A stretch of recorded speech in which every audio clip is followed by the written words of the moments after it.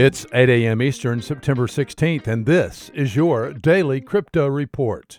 Bitcoin down 1% at $10,302.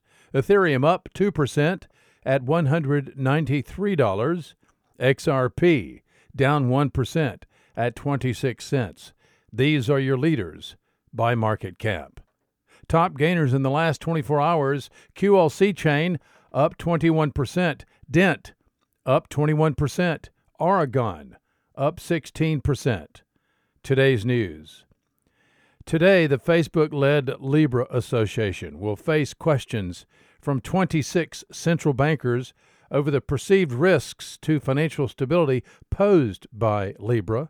These 26 central bankers make up the Committee on Payments and Market Infrastructure, which is a forum for central banks under the Bank of International Settlements.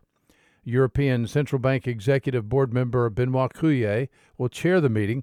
Libra is expected to answer questions on its planned scope and structure. Results of the meeting will be incorporated in the central bankers' report for the G7 nations to be delivered in October. Well, the United States has sanctioned 3 North Korean entities for cyber crimes.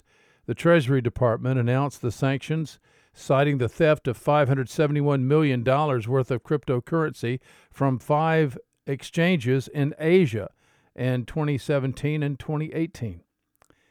Well, fintech startup Neufund is based in Berlin, and today marks the start of public offerings on its tokenized equity platform. Neufund received clearance to go ahead from the Financial Monetary Authority of Liechtenstein. Neufund is selling legally binding equity in a firm through smart contracts built in-house on the ERC20 token standard running on Ethereum. Neufund has been developing the code base since 2016. U.S.-based investors must be accredited to participate. Well, those are your leading headlines today.